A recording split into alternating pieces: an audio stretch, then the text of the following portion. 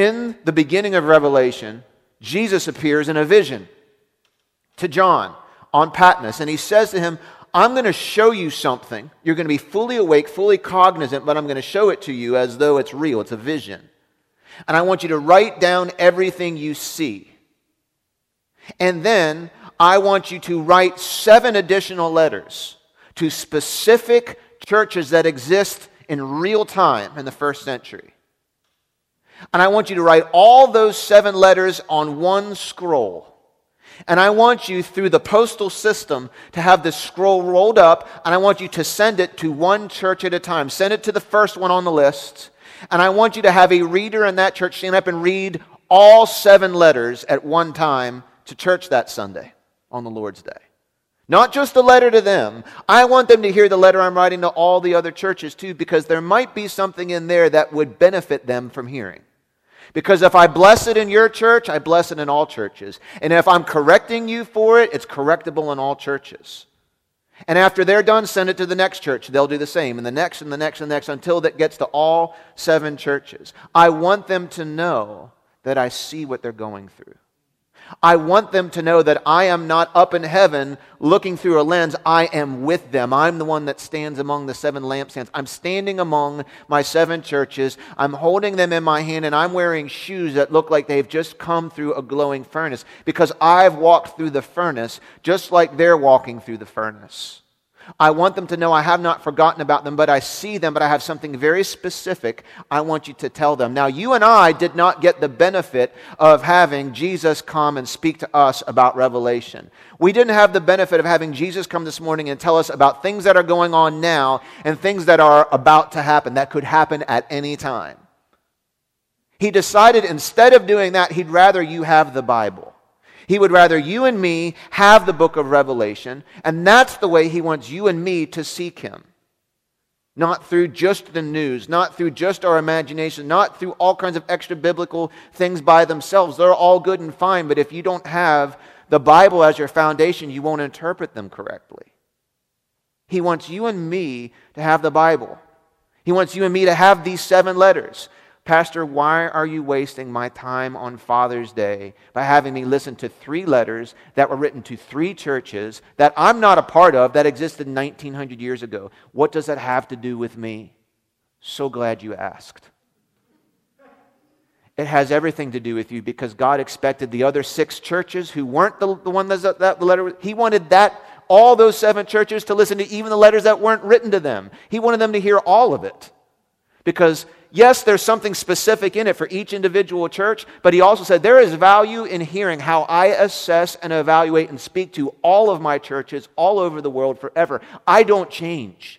And if it's relevant to Laodicea, it's relevant to you. And if it's relevant to Philadelphia, it's relevant to you. And if it's relevant to Sardis, if I'm telling them you're doing something you shouldn't do and I'm judging you because of it, the letter's all in the same way. Anybody in all of history who has ears that work, it would be wise for you to listen and to take note. My parents always reminded my younger brother and sister to watch the mistakes that I made and don't repeat them. I was an awesome example. I tell my team all the time, I'll sit them down during our team meetings. I'll be like, listen, let me tell you about some massive mistake I made as a pastor this week. Not because I need them to tell me, oh, it's okay. I say, I don't want to, one of my statements I'm known for around the office is, don't waste any landmines. If I stepped on something and I handled a situation wrong and I blew a leg off there, I don't want anybody who's following me to step in the same spot. Of course, now that I think about that, it's not like they reset the landmine. I guess it's not a good example. But I don't want them to walk down the same trail that I did if it's a bad trail. I'm saying, listen, learn from me. If you do this, bad things will happen. The fool says, well, I'm not the one that stepped on the landmine. Maybe if I step on it, something different will happen. The wise person says, even though that wasn't me and I didn't go down that trail, that reinforces why I shouldn't go down there, and I'm going to steer clear of it. In the same way, when you do something the right way and good results come, it's good to follow that example. These letters are written to us second, but they were written to these first century churches first. So we're going to read 3 of them this morning. And like Pastor James said last week, we're going to try and get into that first century headspace. For us to get the most out of this today, we got to understand a tiny bit about what was going on in those cities and in the churches that were in those cities. 3 letters we're going to read today from Revelation chapter 3. And in a second, I'm also going to have some of my friends come. And we'll have 3 different people read those 3 letters. And all I'm going to do is pull one thought out of each of those letters for us to apply. So Sardis, Philadelphia, greatest city in the history. No, I'm just kidding. I'm from that area, so I'm a little, not the Philadelphia overseas, but the Philadelphia in Pennsylvania. I'm from that area, so I'm a little partial. You got Sardis, Philadelphia, Laodicea. Now, if you've been, some of our veteran Christians, we have a few of you here, I know, you probably are pretty familiar with Laodicea, the hot and the cold, the lukewarm. I'm also pretty sure most of us have been taught that completely wrong, and I want to try and fix that this morning. I don't mean that arrogantly. I just mean that there's a way it usually gets taught by pastors, and we leverage this to beat people over the head, and we miss the point of the whole. We hear it through our century's ears, not the first century's ears. A little bit that was going on in Sardis. Sardis, 600 years before John writes this letter, so like 500 BC or ish, they were probably the most powerful city in the ancient world. But over the next 600 years, they experienced rapid decline. Infrastructure was starting to fall apart. Architecture was starting to fall apart. They had declined to a relic, one historian said, proudly boasting on its former reputation. In other words, they were in decline, but they wouldn't admit it to themselves. Things were falling apart, but they still thought they were the vacation destination. They were perched atop a high acropolis. It had perpendicular walls surrounding the city, so it was kind of known for that. They also had this false idea that they were pretty safe being on top of a hill. They had some guards that they situated around their city because, if you could get up there, you could conquer them pretty easily. But they figured, we're so far up and we have such high walls, no one will ever come and destroy our city. But twice in that 600 period of history, 600-year period of history, they actually were infiltrated and destroyed. And both times it happened the same way. Both times one of the enemies took one person, one of their really good climbers, and they waited until they weren't paying attention or they had a little too much to drink up top, and they found a vulnerable spot on the wall. And they sent one climber up the wall. He got inside the wall, opened the gates from the inside without anybody knowing, and the city was ransacked and destroyed twice in 600 years. And because of that, the Sardisians had developed a proverb that loosely translated into English says this: to consider oneself secure and fail to remain alert is to court disaster. To think you're okay and everything's good and to slack off and watching your blind spots is to invite disaster into your life. So even in their decline, here's why they also were hesitant to admit that they were in decline. They were still wealthy. They still had a really good economy because they had this 50,000 square foot, 6-story high temple to the Roman god Artemis, who was believed to have the special power of restoring the dead to life. So they worship a fake god because they think that God can bring dead people back to life. But we know there's only one God who has the power of bringing dead to life. So in short, they were in total denial of their true condition. They mistook their wealth for health, and because of that, they considered any changes to their way of life completely unnecessary. That's what was going on in the city of Sardis. What was going on in the city of Philadelphia? Kind of business as usual. They were very different from Sardis. Sardis was this kind of aspirational, historic city that was in decline, but had a lot of wealth and had a lot of famous landmarks. Philadelphia was strategically positioned along the trade routes. It was known for agriculture. They called it the gateway to the east.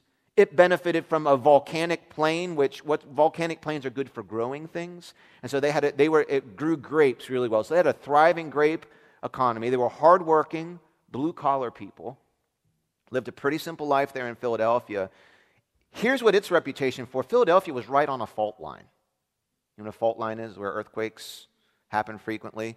And Philadelphia was a city decimated by earthquakes twice in this time that John lived. Once, most notably in AD 17, there was a massive earthquake that the epicenter was right there in Philadelphia. It leveled 12 other cities overnight. So here's a city that had been torn to rubble and rebuilt and torn to rubble and rebuilt. So they have a good economy, but they're right on a fault line. There's a lot of earthquakes. And if you remember from last week, the Roman government, to try and extinguish Christianity, started spreading rumors that the Christians were responsible for the earthquakes because the Roman gods were mad at them. And the only way to shut down the church was for all the neighbors to rat out the Christians. And also the other rule that the Romans made was that no matter what charge a Christian stood count of, when he came before the judge, no matter whether they were convicted or acquitted, that trial could not end and they would not be exonerated unless they renounced their faith as well. So even if they're saying, okay, we find you not guilty, however, before we can release you, you need to renounce and deny the name of Jesus on your life or you'll be killed. This was happening all over the Roman Empire, and many times, as we learned last week, many times even if the Christians under that intense persecution renounced their faith, they were martyred anyway. So Philadelphia, there's a lot going on here. Laodicea, it's the third city. It was really known for primarily one thing, and it was called the almost perfect city. The almost perfect city. It was known, and this will resonate with a lot of you, it was a medical center. They were known for their medical university, and they were like on the cutting edge of pharmaceutical research. There was a lot of disease that spread quickly, and they were starting to get more advanced in the way that the ancient culture used medicine. And in Laodicea, they had very advanced medical research facilities where they were on the cutting edge of developing multi-symptom medicines. And so you can imagine if you get good at pharmaceuticals is pretty good money. So, I mean, back in the ancient day, people would pony up anything to get medical training and or to be able to have medicine to combat diseases. Disease which the Roman government also blamed on Christians. The gods are mad, so they're sending disease and sending earthquakes. Let's exterminate the Christians and life will be better. Laodicea was known for two proprietary drugs. One that history really gives them a lot of credit for was eye salve. A lot of the disease that was spreading that day was through the eyes and going after eyesight, and they developed a proprietary multi-symptom eye salve they were really famous for. So this city was incredibly wealthy. They were flush with cash. Because not only when you have a lot of money, the whole banking industry moved there. Lots of other businesses attached to the medical industry moved there. The city was so wealthy that during one of those massive earthquakes, when the city was leveled, they were the only city that was able to completely rebuild itself in 100% cash without borrowing a penny from the Romans.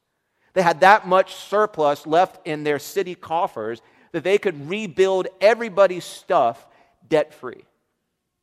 They were that wealthy that they felt like they didn't need anything else. They were almost perfect. They would have been completely perfect except for one thing. They had absolutely no water source. None. They had no way of getting clean, potable water, so they had to pipe it in from one of the nearby cities, and they had to pipe it a long way. So 6 miles to the north, you had Hierapolis. They were, on the other hand, known for their water, but they were known for their hot springs. So they had a good relationship with Laodicea. Their hot springs were known for their medicinal power. So you could go to Laodicea and get your meds, and you could go up to Hierapolis and sit in those hot springs. And if you were sick, you could find healing there. But that wasn't the good drinking water. So they had hot water they could get from Hierapolis, but Colossae had the cold water. Colossae was nearby, and they were known for their cold springs. And they had the ability for cold, refreshing drinking water. So they had to kind of build good networks with either Hierapolis to the north or Colossae to get the water that they needed. It was almost perfect city. So these three letters are going to three very different geographical centers. That's like writing, you might write one letter if you wrote to somebody that lived in Dundalk, and another letter to somebody that lived in Lutherville, and yet another letter to someone that lived way out in Fairmont, West Virginia. Different geographies, different things going on. But what was the same for all Christians? What was the same for all Christians is there was persecution, because all these three geographies were right smack dab in the middle of the Roman Empire in the province they called Asia. I mentioned a little bit of some of the persecution they were going through governmentally. The government hated them. We're under the rule of Domitian, the successor of Nero, hated Christians, hated everything they stood for, saw them as destabilizing to their power, and so they unleashed everything that they could. They declared a day where you had to worship the emperor. He, like James said last week, one day he just woke up and decided, he was a nutcase. He just woke up one day and decided, you know what, I'm God. Everybody should be worshiping me. So we're going to have the emperor's day and everybody needs to worship me, or they break the law and they get punished. And Romans were good at punishing, crucifying, and martyring, and all those other kinds of things. We're going to make laws that are going to make it difficult for Christians to thrive. We're going to use the rumor mill to blame them for everything. Now, there are other religious groups, Domitian decided, like the Jews. But I'm going to give them an exemption. I'm going to let them remain exempt from having to follow all the Roman laws and rules. And the Christians said, that's not fair. And he said, too bad. So they've got persecution from the government. They've got persecution, as we heard, from their unbelievers, because all their neighbors are saying, well, man, I don't like these earthquakes. I'm scared of disease. I don't want my house to fall apart. The government's saying it's the Christians' fault. I believe in the gods, and the gods must be angry at Christians. So I'm going to keep my eyes and ears open, and I'm going to start snitching and ratting out all the Christians, telling the Romans about them so they can get dragged away and be put to death. And then my life will be better. They also went through persecution from the Jews, believe it or not. The Jews found it very offensive because the Jews said, we are God's only people. Not the Christians, just us. We're the true people of God. But the Christians said, not true. We are inwardly right with God. We are made inward, even if we don't have the same ethnic heritage as you do. Through the cross of Christ, Jew and Gentile, Greek, slave and free, we can all have relationship with God. We are also the children of God. And the Jews found that so offensive that they began also ratting them out and persecuting them. They started excommunicating people. I'm talking about excommunicating. Families cutting off families, saying, if you're going to go to that church, you're no longer considered part of our family. And the Christians' response to that was said, then you're not a real Jew, because no true Jew would ever persecute a Christian. That's un-Jew-like. In fact, the Christians started coming up with this term, that's antichrist. That's satanic in nature. To try to put to death Christians, no true Jew would do that. And so hence you have this terminology in these letters talking about the Jews as being the synagogues of Satan. So, just like we did last week, we're trying to get you in that first century headspace. Each of these 3 cities had a church in it. That's what their city was experiencing. That's what their church was experiencing. Different things going on culturally, but the churches were all facing some sort of massive governmental, religious, and social persecution.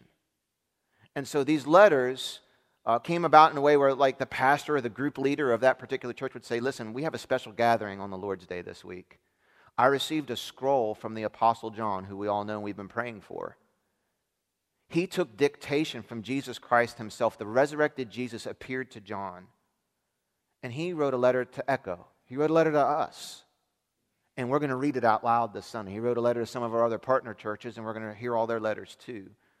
But we need you all to be here. We need you to be really ready to listen in, because Jesus has something special, uniquely personal, to share with each one of us. And so with that in mind, I'm going to invite my 3 friends to come, Hadassah and Wes and Doris, if they would come and join me here on the platform. We're going to read to you these letters. You're welcome to follow along in your Bible. We'll be reading from the New Living Translation. The bulk of this morning is this exercise right here, because I do want you to go home feeling more confident about reading Revelation, so this whole exercise helps us not be so intimidated by a pretty intimidating book. I want us to appreciate and bond with our Christians, brothers and sisters who lived 1,900 years before we did, and we want to learn from their successes and their failures. But also we want the Holy Spirit to put us under His magnifying glass this morning and saying, God, those areas in my life where you're trying to encourage me, I receive your encouragement today. Those areas of my life where you're trying to warn me, I'm going to take my fingers out of my ears and lower my pride, and I'm not above correction. I'm teachable and I'm moldable in your hands today. In those areas where He's trying to correct us, we want to be like that child who says, I hear you, Dad. I hear you, Dad. I am sorry. Help me get back on the right track. So let's listen. Hadassah is going to read the first letter to us. This is the message to the church in Sardis. Write this letter to the angel of the church of Sardis. This is the message from the one who has the sevenfold Spirit of God and the 7 stars. I know all the things you do, and that you have a reputation for being alive, but you are dead. Wake up. Strengthen what little remains, for even what is left is almost dead. I find that your actions do not meet the requirements of my God. Go back to what you heard and believed at first. Hold to it firmly. Repent and turn to me again. If you don't wake up, I will come to you suddenly, as unexpected as a thief. Yet there are some in the church in Sardis who have not soiled their clothes with evil. They will walk with me in white, for they are worthy. All who are victorious will be clothed in white. I will never erase their names from the book of life, but I will announce before my Father and his angels that they are mine. Anyone who with ears to hear must listen to the Spirit and understand what he is saying to the churches. Thank you, Hadassah. Thank you so much. I'm going to invite Wes to come, and he's going to read to us the message to the church in Philadelphia. It's right here. Write this letter to the angel of the church in Philadelphia. This is the message from the one who is holy and true, the one who has the key of David. What he opens, no one can close, and what he closes, no one can open. I know all the things you do, and I have opened a door for you that no one can close. You have little strength, yet you have obeyed my word and did not deny me. Look, I will force those who belong to Satan's synagogue, those liars who say that they are Jews but are not, to come and bow down at your feet. They will acknowledge that you are the ones I love.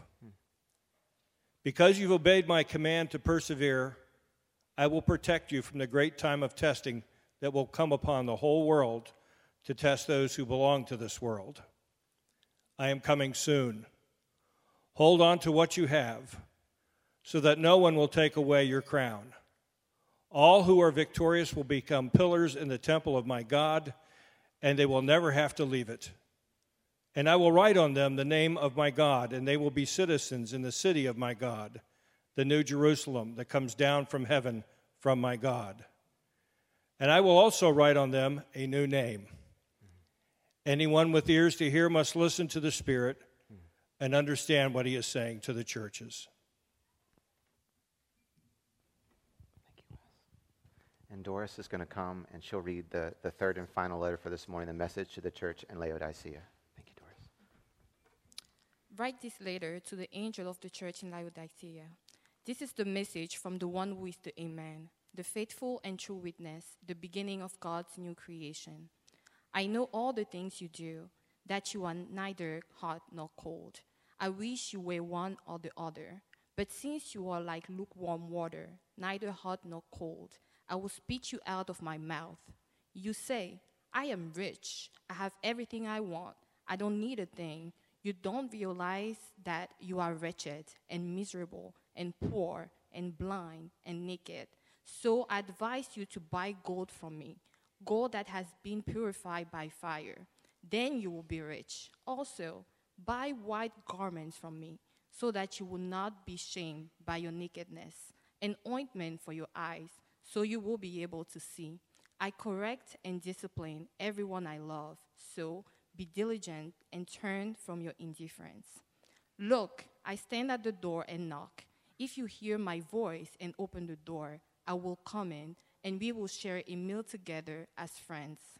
Those who are victorious will sit with me on my throne, just as I was victorious and sat with my Father on his throne.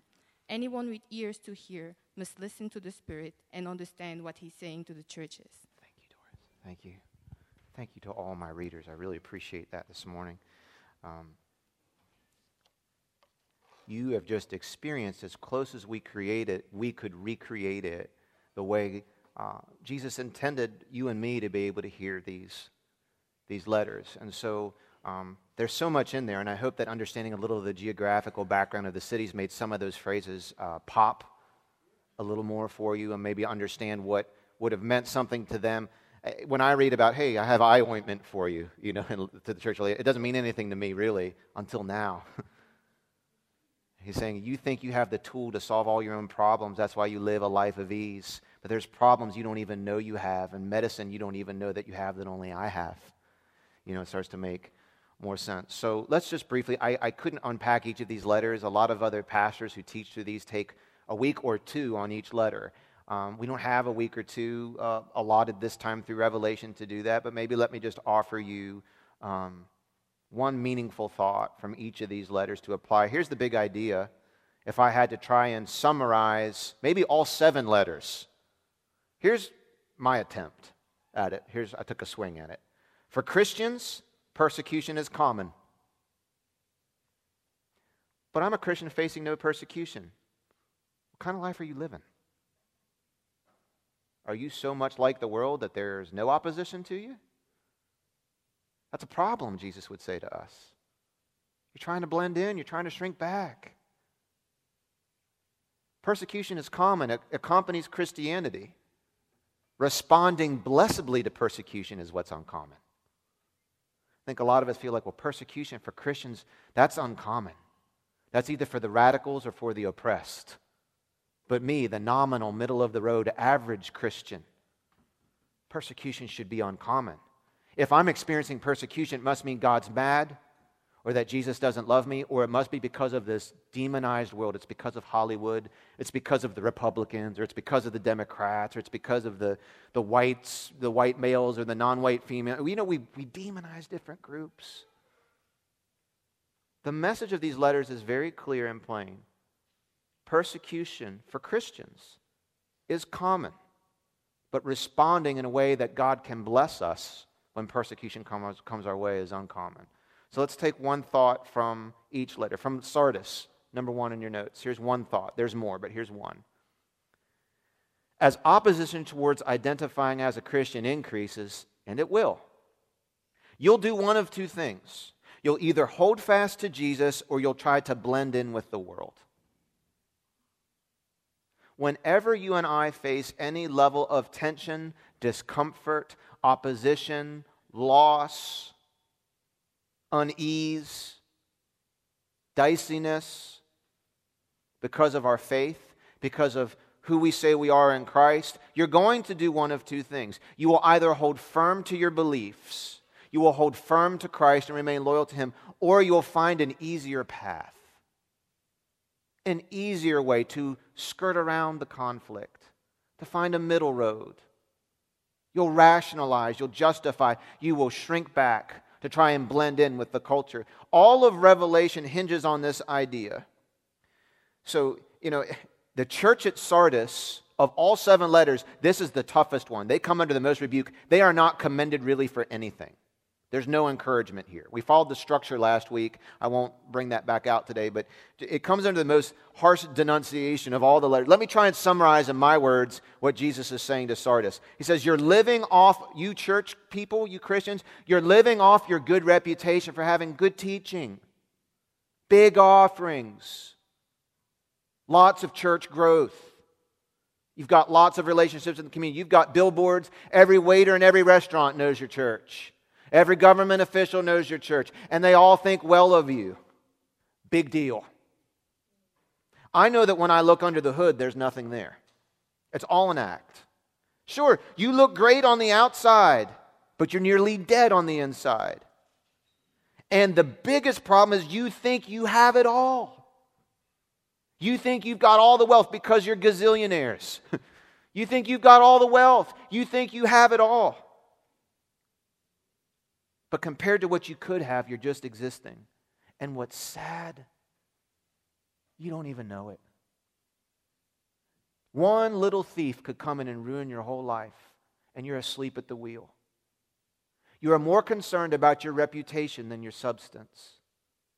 You are so concerned that you would be offensive to some unbeliever in your city, that you've become so much like your city that there's absolutely no differentiation between you and an unbeliever. Nothing different, except for you go to church on Sunday. Call yourself a Christian. But you are impotent. You're inert. You just blend in. You're not changing anybody or anything.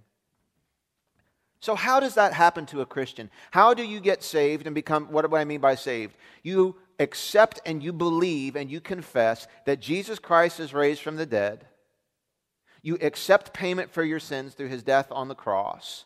And you surrender to His ultimate leadership in your life. And when that happens, the Bible says you will become radically converted. You'll be transformed. There will be proof of ongoing transformation on the person of who you are that comes through the power of Jesus alive inside of you. How can a person who claims that as their experience turn into one of the Sardisian Christians who is just living an act? Growing like wildfire. Their attendance numbers were great. They had a good reputation in the community. They also had no opposition in the community in a time of persecution, and Jesus says that's a problem. There's not enough evidence for you being a Christian to convict you of anything. How does someone turn into that? And have you become that person? The Bible says if you've become that person, you will listen to me this morning and fiercely deny that it's you. Two ways that it happens and one pace that it happens. Two ways it happens. One is legalism, the other is dualism. You become this way through legalism. Legalism is this. Legalism says, because of my reputation, because of how I appear, because of how often I go to church, because of how much I tithe, because of how much I give to the Vision Fund, because of how many teams I serve on, because of what I like on Facebook, because of the music I play in my house, because I don't go to rated R movies, because I don't let my kids watch SpongeBob. I am, because of my reputation, I am owed heaven as a prize. My performance is what matters. How I appear is what matters. And that is what earns me status in God's kingdom, my reputation.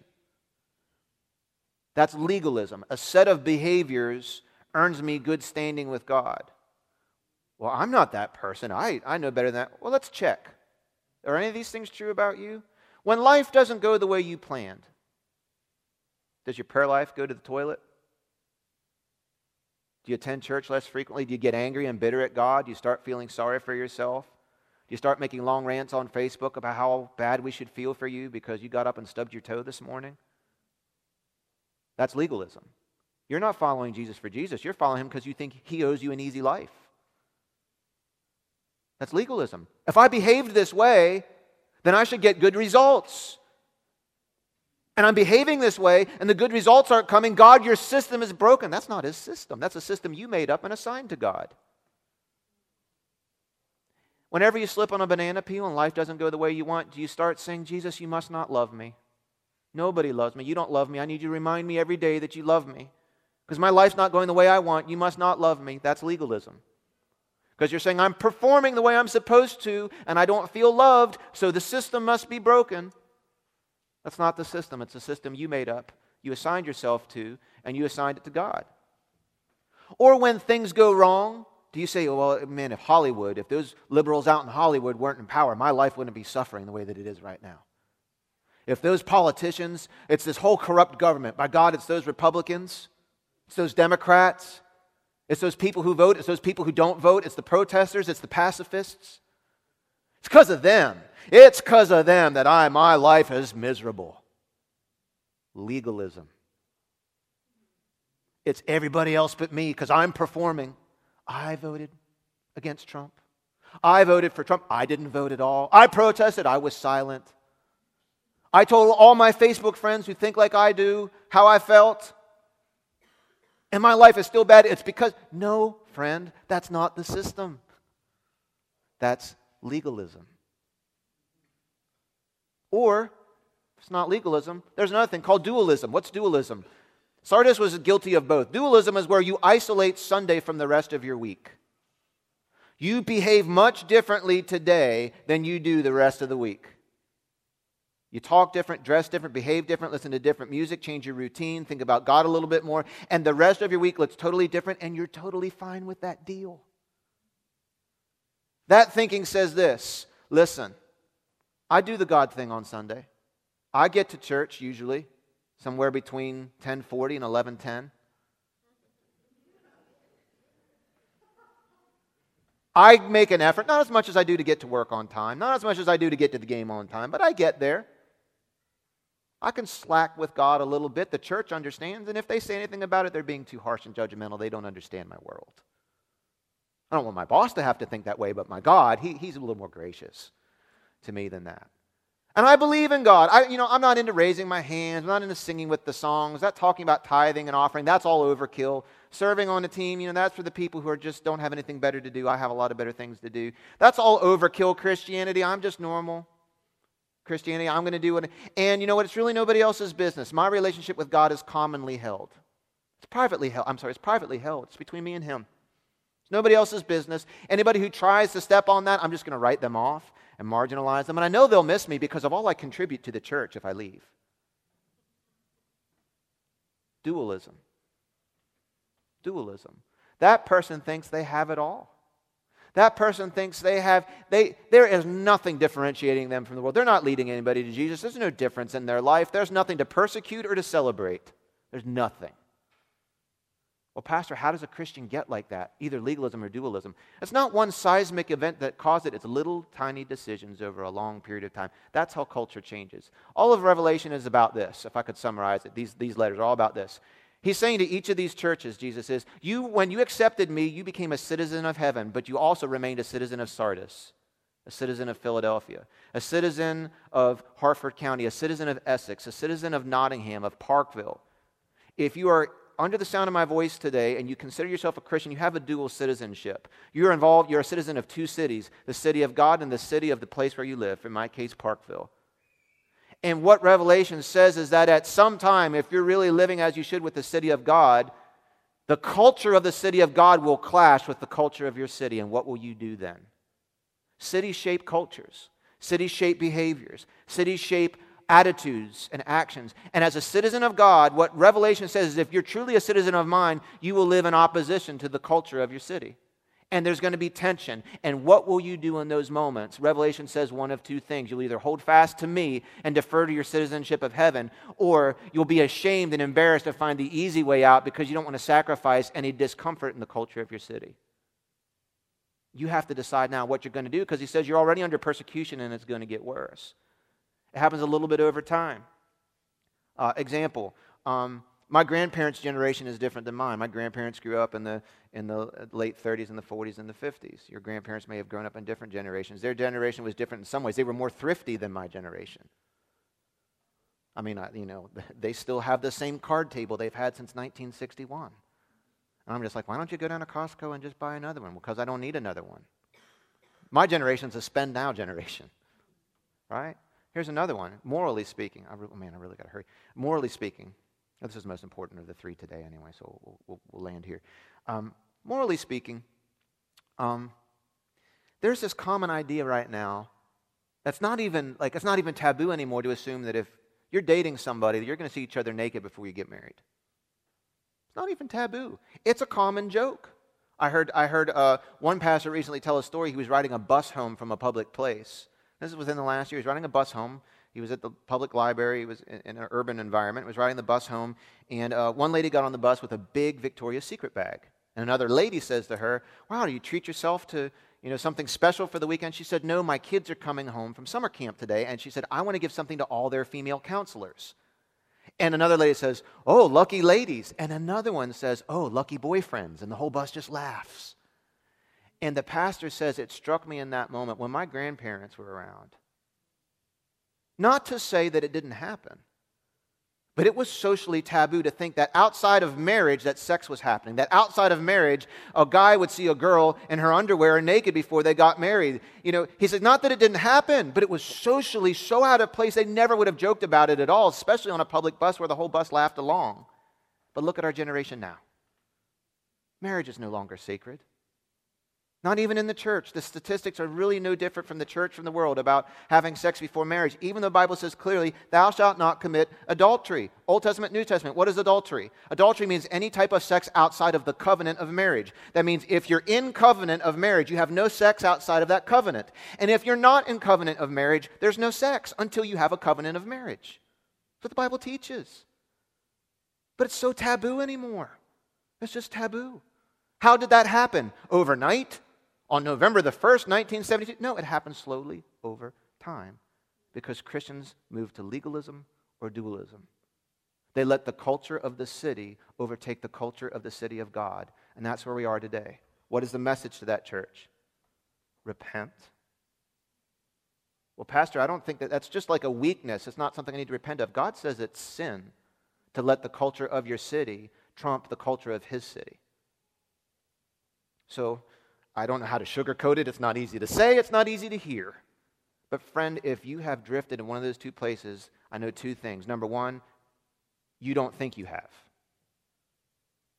Stop thinking about who in this room has and put your own heart under that microscope. Is that you? And what should your response to that be? You can ignore it and harden your heart, or you can listen to the Holy Spirit today and repent. I would strongly suggest the latter. Now, I'm going to just make a judgment call on the fly that I am not going to be able to finish this message this week. Is it okay if we pick up here next week? Okay, if it's not okay, we're going to do it anyway.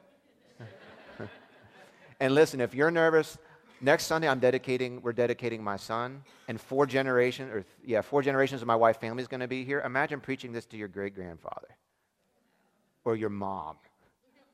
So I was kind of hoping for next week's message because it's about worship in Revelation chapter 4, but I guess I'll be stuck with Laodicea and Philadelphia next week. But for those of you that get really bent out of shape about not having the blanks filled in, I'll give you the blanks, okay? All right? The OCD people in the room? Yeah, you're welcome. The second one's kind of an encouraging one, right? So I'll give you the blanks and a sentence on each one and we'll close, okay? Number 2, this is the letter to Philadelphia. One of the only 2 letters that there's nothing to correct. He says, I know what you're up against and I have no fault against you. May that be what Jesus says over my life every day. And you know how it'll get that way is if I listen to the other 5 letters and avoid their mistakes. Right? If I stay faithful and loyal to him. Here's what he says. Here's my one meaningful thought. Don't be discouraged when your loyalty to Jesus doesn't appear to produce visible results. Trust the rewarder and remain faithful. And we'll go through what happened with the church, but in a nutshell, here's what he says. Listen, you're a church of little strength. What that really means, the Greek on that, you're a church that's not setting any attendance records. You can't do movies in the park. You're not reaching people by the thousands. You're not as big as Sardis' church. You're not as well known as, your offerings are not even close to Laodicea's church. But I've got issues with them. Not with you. No, you're not having 100 people get saved every week. You're not baptizing 25 new converts. You know what you're doing? You're remaining faithful to me. And when they drag you in front of courts in the face of persecution, you're not denying me. You're willing to go to your death rather than deny me. And none of these other churches are doing what you're doing. So I'm not going to correct you for anything. Instead, what I'm going to tell you is this. Don't be discouraged when the life that you're living doesn't seem to pay off in a life of comfort. Doesn't seem to pay off in church growth. Doesn't seem to pay off in promotions. Don't be discouraged in doing what's right. I see and I know what you're doing. And friend, let me tell you specifically about what reward I have for you. And we'll talk about that next week. Point number 3. Good old Laodicea. I was so excited about this one today, sort of in a weird sadistic way about a church that's being judged. But I was just excited about, this used to offend me so much. Because I'd hear pastors talk about this church. You remember the indictment here? You're neither hot nor cold. You're lukewarm. And because of that, I'm going to spit you. Right. Okay, we all know this one. We're all excited about it. Here's how I've usually heard this preached. I won't give you the ending, just the setup, the tease for next week. Congregation, this is Jesus taking us to task for our spiritual temperature. He's saying, I want you all to be hot in your relationship with me. I want you to be speaking in tongues and walking on water and raising the dead. And in church, 194 hours a week, you are there more than there are hours in the week. I want you memorizing the Bible. I want you preaching hellfire and brimstone on the tables of McDonald's. Or I want you to be cold. Because at least you're being honest about who you really are. But most of you are lukewarm. Pick one or the other because hot and cold are equally pleasant to me. That makes no sense. Why would Jesus say to all of us, I'm cool with you being cold towards me. That's delicious. Then what is the point? Isn't that ridiculous? But that's how it's usually taught. It's taught wrong. We're going to put on our first century ears this next week, and we're going to really get what it was meant. But number 3 says, until you recognize your blindness, there's no hope for healing. That applies to a whole bunch of different things. Until you think you have a problem, we can't help you. Pastor, can you sit down and counsel me on something? Well, I'll take a swing at it. If I can't fix it in 30 minutes, I'm going to send you to Grizz or Tawny or somebody. I'm not a great counselor. I'm a pretty good listener, not a great counselor. But one of the things I'm trying to spoiler alert. You ever want to come sit down with me for counseling, and there's no shortage of those things. You're really at the bottom of the barrel if you're coming to me, but I will do everything that I can to listen and help us. I'm a pastor, right? But here's the one thing I'm trying to hear in that first 30 minutes. Do you even recognize that you are part of whatever problem you think you have? My wife's not here today, but I'm coming to tell you about how bad she is. I need you to help me fix her. Whoa, whoa, whoa. I got a handle on the problem already you don't want to hear. Until you really think you're broken. Until you come to that unpleasant, unstomachable, glorious revelation that you're not perfect. The gospel will be meaningless to you. Being part of a body of believers who love you enough to not only celebrate you, but to come alongside you and said, friend, we're about making disciples here, and there's something I'm seeing in your life that's not consistent with being a disciple. Until you want that, at least this family will just be offensive and a nuisance to you. And replete through all these letters or warnings, you think you're this way, but I tell you, you've misdiagnosed yourself. He's saying to Laodiceans, you think you're really good at diagnosing sicknesses? I'm bringing malpractice suit against you. Friend, I don't ever want to be in that place where God and I disagree about who I really am. The most important thing is that my view of myself equals God's view of me. And some of us, if you're like me, my view of myself is usually going to be much worse than His view of me. And some of us, our view of ourselves is much better. It's both pride. It's pride on both sides of that equation. But let's learn from these letters to these churches. Friend, is it possible that you're trying to go about your whole Christian life by crafting a reputation? Your whole life is a Facebook filter. You've become a caricature of yourself, and you're living off a reputation when under the hood, you're empty.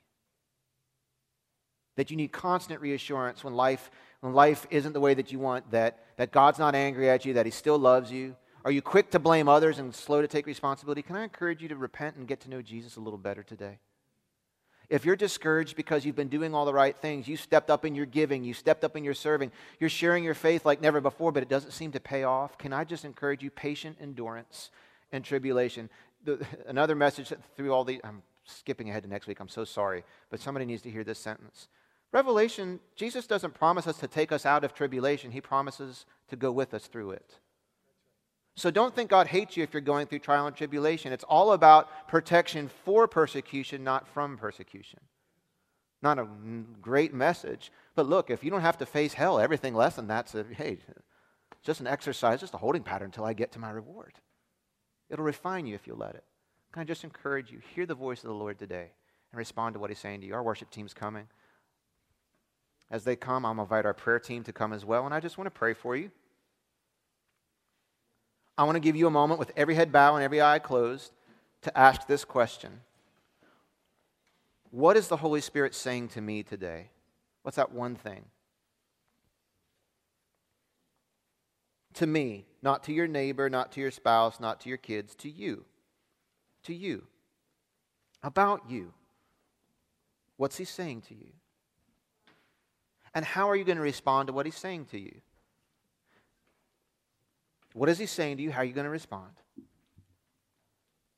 I hope that somewhere in this room, or listening to our podcast, or watching on Facebook, I hope there's at least a few of you that you've made it this far into the message because at least you're curious. You're curious about the Bible, you're curious about church, you're curious about God, but if you were totally honest, you'd say, I don't have that saved, I'm not saved like you described earlier, Pastor. I am nervous that if this is all true and there's an end coming, that I'm not going to, when God comes to judge me, it's not going to be favorable. Friend, I want to offer you life today. I want to offer you life. But Pastor, those standards you were talking about, what He expects of the church, I'm nowhere close. How could Jesus love me? How could He make me new? There's so much work I'd need to do. No, that's another lie that hell made up. We sang it earlier. We sang it in our worship song. He takes you just as you are. Just as you are. What does He want from me? You? Without holding back? He just needs you to admit that He exists and confess, own up to, admit that you also believe what the Bible says, that His Son Jesus was risen from the dead. And believe that you need Him to be complete. That the life that you have right now isn't the life that's just existing. That's not really living. And you really want to live. So you have to believe that Jesus rose from the dead. You have to believe you need him and accept forgiveness for your sins. You have to own up to the fact that you're not perfect, that you've disobeyed God in the way that you've been living up to this point. And you surrender your life to him.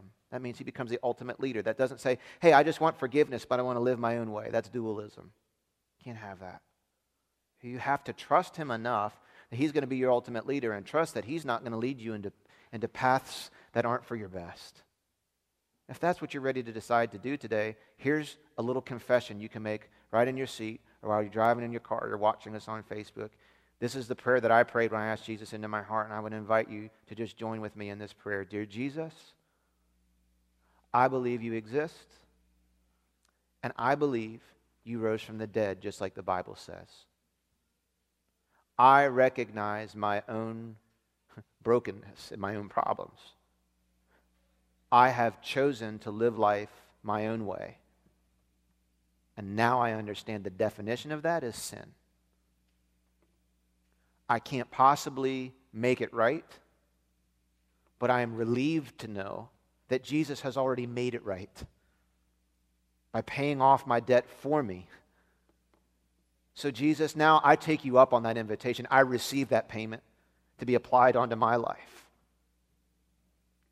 Thank you for forgiving me. And now I step off of the throne of my own life. And Jesus, I want you to sit in its place. I'm now your servant. You're my leader. Convert me, transform me, change me. Teach me how to really live, not just exist. Amen.